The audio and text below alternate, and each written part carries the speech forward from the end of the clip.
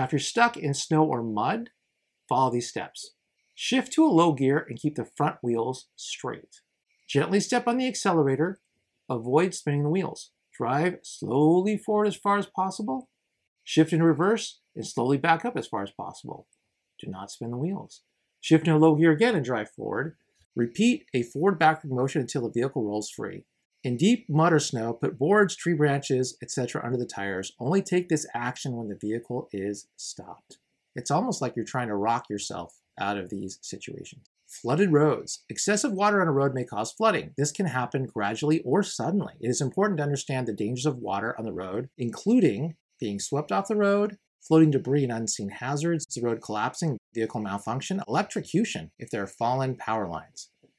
It may not be possible to determine the depth of the flood by looking if the water is deep. The road may be too dangerous to cross. It is best to find another route. If you have no other option but to drive through a flooded road, drive slowly.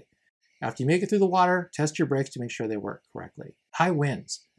High winds can be hazardous while driving. This is especially true for larger vehicles such as trucks, campers, and vehicles with trailers. When driving in high winds, reduce your speed. This gives you better control of your vehicle. You will have more time to react if your vehicle gets hit by a strong gust of wind. Maintain a firm hand position on the steering wheel. Strong wind gusts are unpredictable.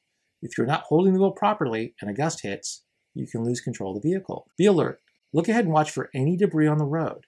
Give yourself enough time to react to road hazards. Do not use cruise control. Maintain maximum control of the accelerator if a gust occurs. Be proactive. It may be safer to pull over and wait for the storm to pass. Now, if there's fog or heavy smoke, it's best to avoid driving in heavy fog or smoke. Consider postponing your trip until the fog clears. If you must drive in heavy fog or smoke, drive slowly. Use your low beams. High beam headlights will reflect back and cause glare. Never drive using only your parking or fog lights. Make sure you can stop within the space you can see. Increase your following distance. Use your windshield wipers and defroster as necessary. Avoid crossing lanes or passing traffic unless absolutely necessary. Listen for traffic you cannot see. If the fog becomes too thick to drive safely, consider pulling off the road. Activate your emergency flashers and wait for conditions to improve. Law enforcement traffic breaks. During a traffic break, the officer turns on their emergency lights and slowly weaves across the lane. Law enforcement uses traffic breaks to slower stop traffic to remove hazards from the road, slower stop traffic during heavy fog or unusual traffic conditions, prevent collisions during unusual conditions. So you'll see this where there's a police officer or another vehicle, emergency vehicle, law enforcement vehicle, that has its lights on and starts to go all the way across traffic and all the way back, like bobbing and weaving back and forth and slowing down. So if they're doing that, it's probably for a good reason. There's probably something ahead they're trying to remove so the road conditions will improve, or there's some type of issue they're trying to resolve.